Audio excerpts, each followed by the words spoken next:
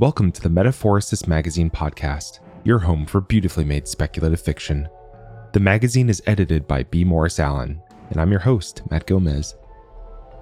This week's story is Medusa Rising by Christine Lucas. Christine Lucas lives in Greece with her life partner and a horde of spoiled animals. She's a retired Air Force officer, disabled, and mostly self-taught in English.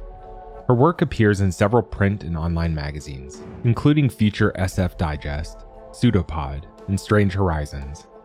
She was a finalist for the 2017 WSFA Award, and a collection of her short stories, titled Fates and Furies, was published in late 2019 by Candlemark and Gleam.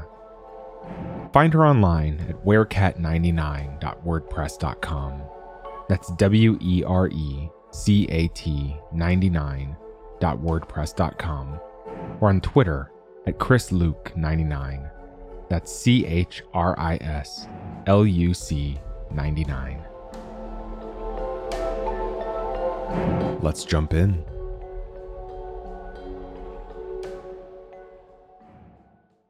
Long ago, it was scholars and archaeologists who came knocking on Lengo's door, asking permission to go search her land for antiquities.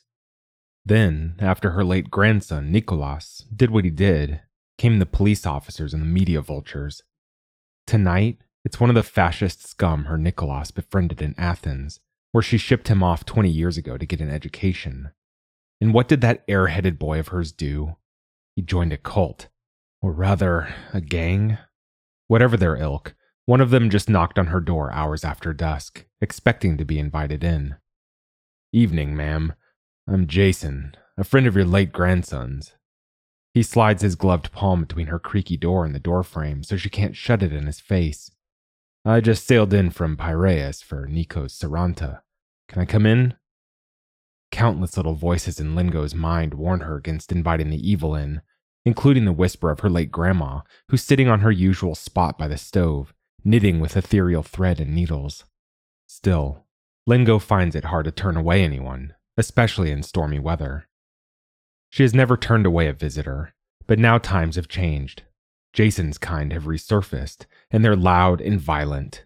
She'd rather avoid an altercation with someone twice her size, but perhaps she shouldn't judge him from how he carries himself. Perhaps there's good in him still. After all, he did remember Nicholas's memorial service. The funerals for perpetrators of murder, suicide, or lonely events, their 40 days memorial services even more so. There should be someone, even this one, to pay respects to her boy who took the wrong path and lost his way. So she lets him in. He wipes his combat boots on her worn mat, bows his shaven head to cross the narrow doorframe, and shoves his gloves in the pockets of his camouflage pants. He scowls at her low-roofed, two-room home. The other parts of her once spacious residence have long succumbed to the storms of the Aegean Sea, and no longer keep the winter chill out. He frowns at the pitiful fire in the hearth, and the badly aged covers on the worn divan that doubles as her bed. One glance at his combat boots, and the cat bolts out the window, seeking better company in the night. Lengo's Yaya's ghost wraps up her spectral knitting and follows the cat. Jason wrinkles his nose at the smells from her stove and her dinner table, reheated lentil soup and yesterday's bread, with a side of olives and a glass of cheap Retsina wine. But he draws a chair and plops himself at the table, expecting to be served. Well then. Lengo reaches into the second pot on her stove and serves him the leftovers of a dish with rice and chicken. She saved that for after the memorial service tomorrow, and almost regrets wasting this dish on the likes of him. But it might be worth it just to see the look on his face. He digs in, helping it down with chunks of stale bread and gulps of Retsina. Between mouthfuls, he manages a compliment. "That's some damn good pilaf, Kira Lengo." "Thank you." She sits across him, her back rigid, and clasps her hands on her apron. "Family recipe?" "You could say that. From my granddaughter-in-law's side. Her grandma taught her how to make it, back in Mogadishu, and Aster taught me. It's called baris iskoukaris, and I hear it's a very popular Somali dish." He stops chewing mid-mouthful at the mention of Nicholas's late wife. His hands freeze while breaking bread in chunks. Lengo holds her breath and wonders if he'll spit it out. He doesn't. Instead, he swallows and resumes manhandling the bread, spreading crumbs all over her white tablecloth that has seen happier times and much better guests. Well, he shovels more spiced rice into his mouth. Her kind does have some skill with cooking. Another mouthful of wine, and his face mellows a little. It reminds me of a dish my late Yaya used to make, from Constantinople. I miss her cooking. Several questions crowd at the tip of Lengo's tongue. Which kind would that be? Somali women? Black women? Or women in general? And should she clock him with her trusted cast iron pan? At least his grandma isn't around anymore to see what he's become. But she's mopped up enough blood already, after Nicholas did what he did to Astor, and she's tired. She'd rather not deal with more police questions. The bigoted idiot will eat and snore and attend the service tomorrow, then get the hell out of her home and back to his dungeon or wherever his kind gather in Athens. So she squeezes her hands onto her apron until her nails dig into her palms and maintains an icy half smile. But doubt slithers into her heart like drafts find their way into her home. Did she make a mistake letting him in? She unlocks Nicholas's chamber for the night. Her heart flutters when she crosses the threshold, fetching fresh linen and blankets for the bed. She hasn't set one foot inside after the officers wrapped up their investigation, and she got on her hands and knees cleansing the place. Can blood be ever truly cleansed, or will its echoes haunt the years to come, until the very bricks and beams crumble to pebbles and kindling? He follows her inside, his gaze seeking the beam overhead where the noose was tied, as if expecting to see marks on the wood. Then he studies the now bare walls. Did he really expect to see all those despicable photographs, posters, and mementos Nicholas brought home from his time in Athens? Nicholas kept them hidden at first, but they slowly slithered into her home and their life here. Especially those photographs in which he posed with some others with similar ideology, with their arms raised. They called that hail an ancient Greek salute, and they could all kiss her cat's ass. She knew exactly what kind of salute it was, and what that crooked cross and equally crooked meander symbol stood for. Off into the fire they went, once the police gathered all they needed from the room. The only remaining picture is a photo of Nicholas's wedding in the town's courthouse with Astor absolutely radiant beside him. Next to it, Lengo has placed an icon of the sad-eyed virgin cradling the infant. Jason drops his backpack on the floor by the door and sits at the edge of the bed to untie his boots. He's comfortable in his late friend's room, as though he belongs here, as though he's family. But he's not. Lengo knows little about him, and she doesn't care to know more. The bed creaks under her weight, and Lengo's heart clenches to see this stranger on her grandson's bed. Astor should be there, instead of him, nursing her infant daughter, Lengo's great-grandchild. Lengo pretends to wipe her already clean hands on the apron so he won't notice her white-knuckled fists. He doesn't notice. To him, she's probably just another barely literate old widow, grief-stricken and clad in the clothes of past decades. Her black garments and headscarves have never been fashionable, only practical, the uniform of crones of the Greek countryside. "If you need anything during the night, I'm just behind that wall," she says, and shuts the door behind her. She huddles on the divan, wrapped in thin blankets that do little against the chill, and cries herself to sleep. Dawn can't come fast enough.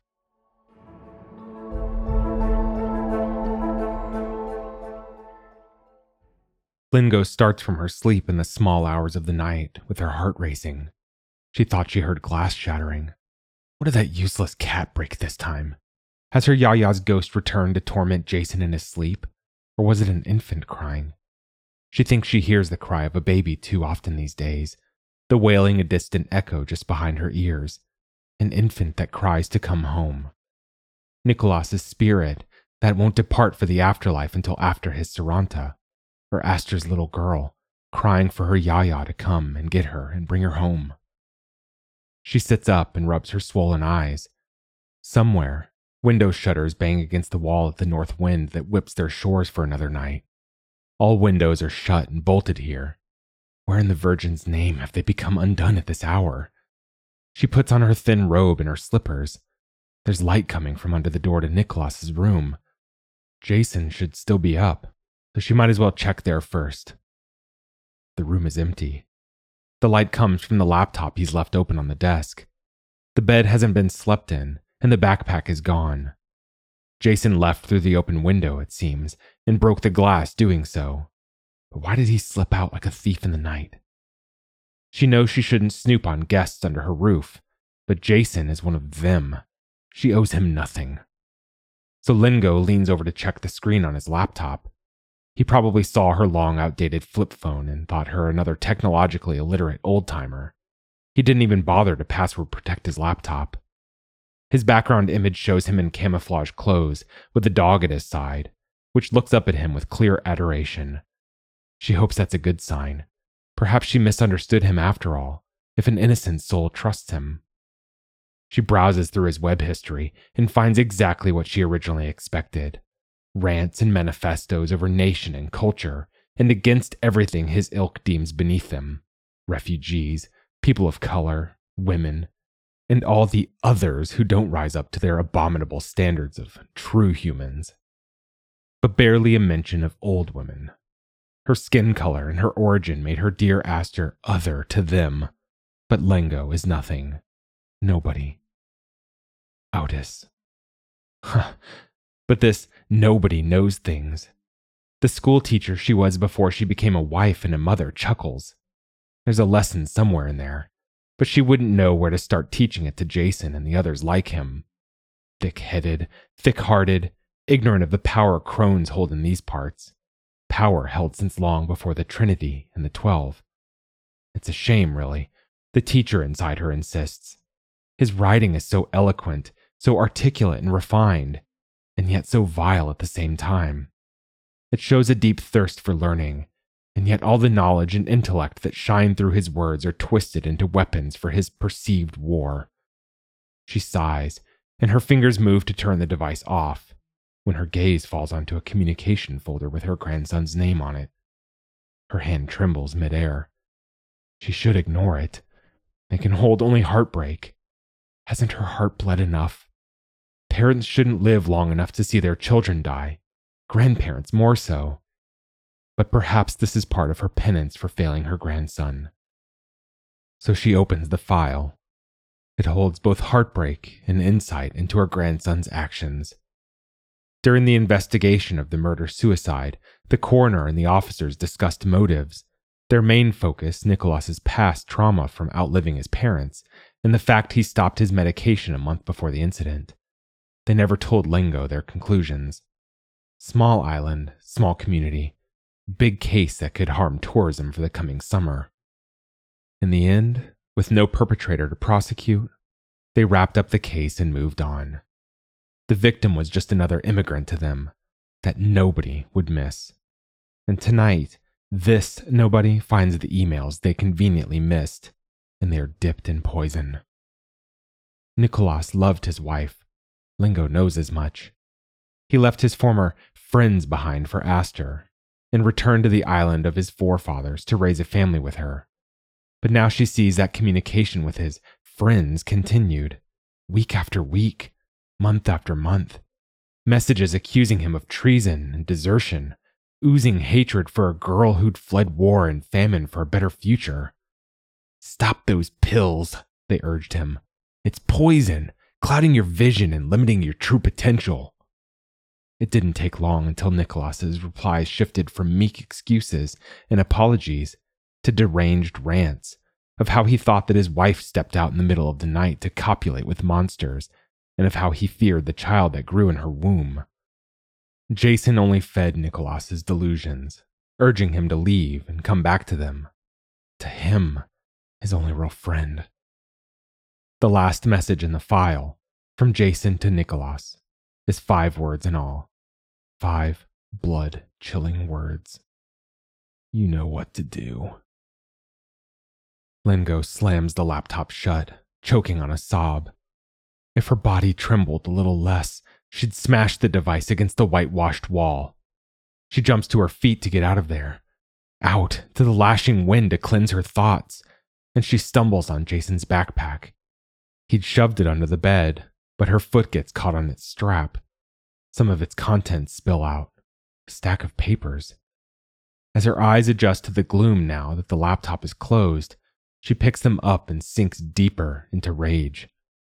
Some of the papers have drawings, others are printouts, but all show similar features of a bare-chested woman, sometimes with Caucasian features, but mostly of African descent.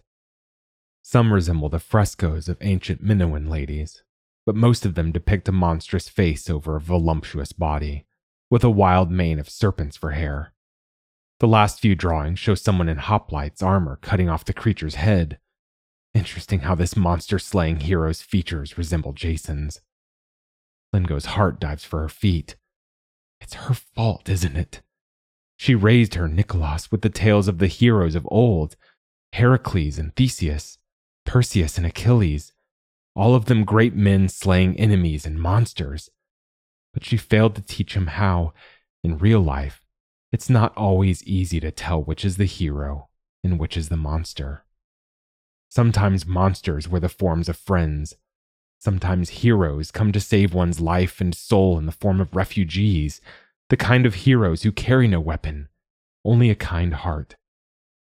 And Lingo failed to notice that he stopped taking his pills and instead self-medicated with alcohol. Both the grandmother and the teacher failed her boy. Her shoulders slump, but the knot in her gut reminds her she cannot linger. Now she knows where Jason has gone. Nicholas must have told him about the secret tunnels beneath the old chapel. How did he find out? Nicholas was only there as a toddler, after they laid his parents to rest. She thought he'd forgotten. But what matters now is that Jason has at least an hour's head start towards the chapel atop the cliffside. The chapel Lingo tends like all the women in her family did before her, since before the Romans and the Ottomans. The chapel with the blue windows and the white walls over the wine-dark sea, and the little fence that encloses a few family graves, her grandsons too, beside the rest of the family. She puts on her boots, her headscarf, and a heavy coat, grabs her walking stick and the flashlight she keeps by the front door, and steps out into the night.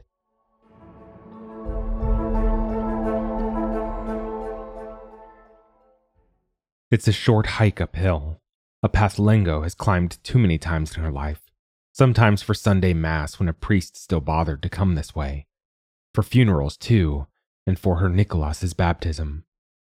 More often, though, to tend to the damages the old building suffers, to whitewash its walls and keep the shutters and door from falling off their hinges. Her feet can find their way even in the dark. They did so in bloody sneakers the night Nicholas died. But tonight the raging wind howls alongside her raging heart and makes every step an ordeal. While she struggles to keep her headscarf in place and her hair from lashing her face, her eyes catch glimpses of the unseen. Ghostly forms appear hiking beside her. Her Yaya has returned alongside her Yaya's ghost, and other old-timers Lingo has no names for. The chapel has changed forms and guardians many a time. At one time it was devoted to Poseidon with white marble columns, then to Helios, since it faces east, and then to Prophet Elijah. During the Ottoman occupation, about 3 centuries ago, some reformed pirate captain of the Barbary coast dedicated it to Agios Nicholas, the patron saint of sailors. Poseidon, Helios, Elijah, Nicholas, all of them trespassers on sacred land that belongs to another, someone who's never left and remains sleeping in the depths. The chapel's door looms open, its hinges squeaking at every gust of the wind. Lingo slips inside and bolts the door behind her. At the back of her thoughts, she's hoped she'd find Jason in here, paying his respects to his friend's memory. But no, he didn't even light a candle. The chapel is empty, filled with the scent of long-burned beeswax candles planted on brass trays of sea sand and whiffs of frankincense. The vigil oil lamp over the sad Virgin's painting casts dancing light at the corners of the chamber, creating angles within angles and turns within turns that shouldn't exist. Lingo adds oil to the lamp and checks behind the never-used episcopal seat, as if any of their lazy lot would grace the place with their presence. The trapdoor behind it is open. So Jason did discover the chapel's secret, or thinks he did. She shouldn't waste a single minute, but she still lights a thin candle and plants it in the sand. For Nicholas. At the edge of her vision, she thinks she sees him as a toddler, sitting in the chapel's corner. He's playing with a wooden ship, a flimsy little thing, one of the crafts merchants sell to the tourists in summertime. He goes on, weaving tales of how he's going to have his own ship one day, and he'll set sail to slay the mermaid who drowned his parents. And then, he's over there, by the Virgin's painting, with Aster at his side on their wedding day.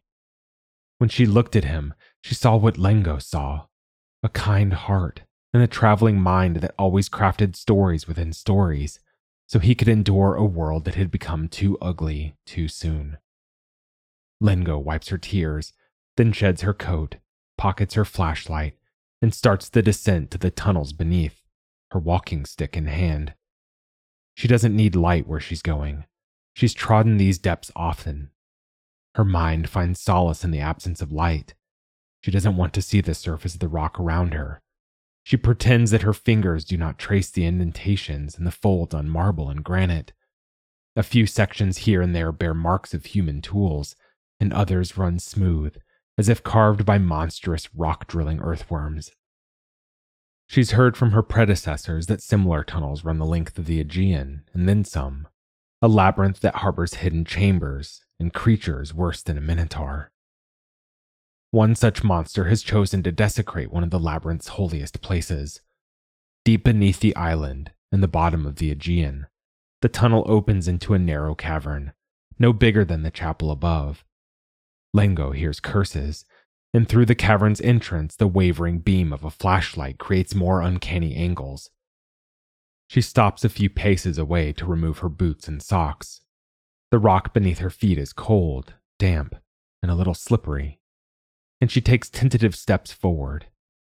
The chill sends pinpricks up her legs and into her hips, but also soft vibrations of welcome. The cavern resembles the Christian chapels that shepherds sometimes carve into the mountain caves of mainland Greece. It has a row of stasidia at each side, those narrow, uncomfortable seats for the congregation, a few unlit oil lamps hanging from the roof, and a single icon painted on the far wall, the Virgin holding the infant. Only this Virgin isn't depicted as the sad mother. This one is fury-eyed, clad in black, her face stern and her head wrapped in a dark kerchief. No locks of hair hide beneath it, but a wild mane of writhing serpents. In her left hand she holds the infant, in her right she wields the trident. And from her waist down, she's immersed into a bottomless sea, her great tail controlling the storm. Lengo bows her head to the Lady of the Deep. She bears many names: Panagia Gorgona, the Madonna Mermaid. Older ones, too: Tethys, Tiamat, Thalata. Sometimes Gorgo, sometimes Medusa. Hidden in the narratives of great heroes slaying monsters.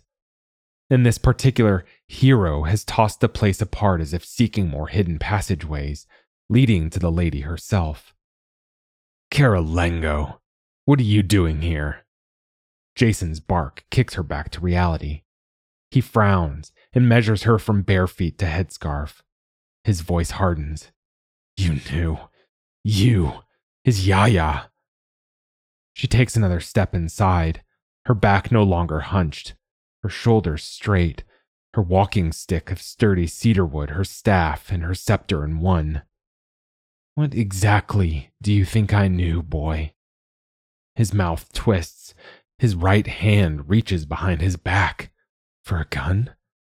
With his left, he waves toward the painting. That! Nicholas told me everything.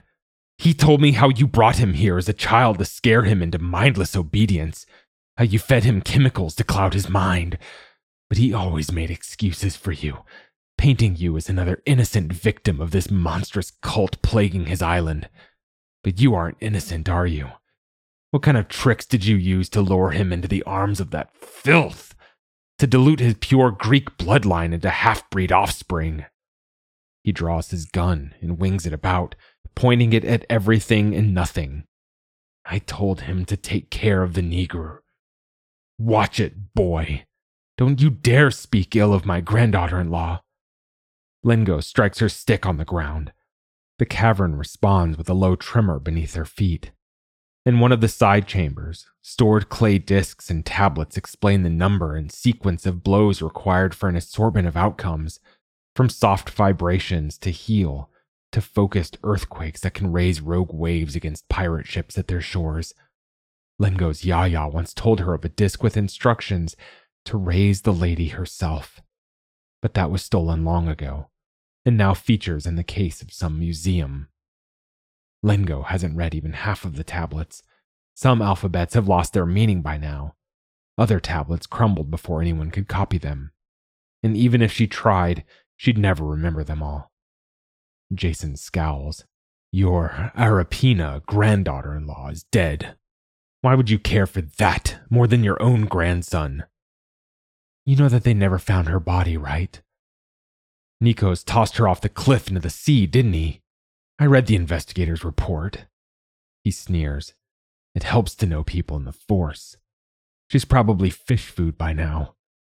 Think of that next time you cook fish. You might eat pieces of her. Or of her spawn. He laughs, as if he's heard the world's best joke. Lengo sees red. She knocks the ground 3 times, more forcefully than she should have. An earthquake builds up in the depths, and pieces of rock crumble to the ground behind Jason. Dust sprinkles their heads, and Lengo forces her grip to remain steady. You idiot. You shit-souled idiot. You think we don't know how your kind often packs together within the police and armed forces? They didn't find the body because I'm not dead. Aster finishes Lengo's sentence. A steady voice just behind Lengo's shoulder. Jason pales. Lengo tilts her head as much as her aching neck allows, bone grinding on bone, to meet Aster's gaze. There she is, her brave girl, clad in Lengo's old clothes that hang on her 2 sizes too large, but thick enough to shield her from the dampness of these tunnels. Aster carries her infant daughter on her chest, in a sling made from a colorful silk scarf that survived Nicholas's rage on that fateful night. The child naps peacefully, thank the Virgin, despite the tremors and the racket. Lengo glances at Jason, whose eyes are fixed on Aster's head, and the black kerchief she's wrapped her hair in. Dark coils escape from the sides, much like Medusa's serpents. But there was blood up the trail, because I put those bloody footprints on the trail to the cliff. Lengo's gut tightens as the memory of her own Via Dolorosa resurfaces. Her hike uphill towards the cliffside across from the chapel, her feet sloshing at every step in her grandson's bloodied sneakers, her right hand dipped in Aster's blood, brushing against wind-blown acacias and prickly shrubs, and her own shoes in her left for the journey back home. But first we carried her here, where she could heal and give birth on safe, hallowed ground. Aster takes 2 more steps forward, and her hand seeks Lengo's hand, the hand with the still numb fingers after she removed the sneakers with Aster's blood on them from her grandson's dangling corpse. And now her eyes mist, her soul overflowing with secrets, grief, and guilt. It wasn't easy to carry Aster up here. May the Virgin keep them all safe. Others from nearby settlements came to their aid when she called them in the middle of the night. The retired midwife, with decades of experience before hospital births caught up with the Greek countryside. Katina, Lengo's 3rd cousin, who was a military nurse at the Albanian front during World War II. And a few others, all of them old women set on protecting their own from modern-day monsters. Jason's eyes narrow. Nikos killed himself for nothing? His death is on your head, monster. You did this. Now he looks at Aster. You both did. Leave my granddaughter-in-law out of this. Yes, I did this. Lengo holds her head high and her voice steady, while her heart plummets toward the depths beneath her feet once those words leave her tongue. She should have known. She should have noticed Nicholas spiraling into delusion, self-medicating. Then she wouldn't have come home to find him blackout drunk, having burned everything Aster owned so she wouldn't leave him. She wouldn't have found Aster on the floor across the room, beaten, bruised, and weeping in a pool of blood and amniotic fluid. Jason points the gun at Lingo. This stops here. I'll restore Nico's name, who died a hero, slain by monster-worshipping degenerates. You have no idea how Nicholas died, Lingo says, or how he lived. Lingo raises her chin and meets his gaze, her heart sinking deeper into a storm. Her boy died alone, scared, in the dark, thinking himself forsaken. But would any of this have ever happened without the poison this bastard had dripped into her boy's ears? So shut your mouth and get out while you still can. Jason sneers. I'm not Nikos. You cannot order me around. A breeze against her face. The breath of the goddess. At the far corner of the room, she sees Jason in a corner, his face wet, huddling with his dog. He can't be more than 12, but he looks older and bigger. Lingo has seen his kind during her teaching years. The kid that's bigger than the others, always goaded to throw the first punch in a fight, always valued only as a battering ram, always mocked if he shows interest in anything remotely intellectual. A scared little orphan, yearning for a family to belong to. But maybe his own Yaya died too soon, and his only friend left him. Maybe he had no one to help him find the light. In any case, that boy is long gone. Lengo cannot help him. The man that he's become now starts to raise his gun. Aster takes a step forward and stands abreast of Lengo. Lengo moves her stick to her left hand, so now both of them hold it. They hit the ground twice, the angle just so to the left, just before he pulls the trigger. The quake startles him, and he misses. The bullet hits the cavern wall an arm's length from Lengo's head, then ricochets and hits the lady's icon on her left eye. It chips off the paint, then whooshes past Lengo's head, scraping her right ear, and flies into the tunnels behind them. He takes aim again, but then a howl rises from the depths. It starts like a murmur within the stone, a soft, healing vibration that waxes to a whine that becomes the wail of an angered deity, rudely awakened from her slumber. What frequency did that idiot's bullet trigger to release the wail of the goddess?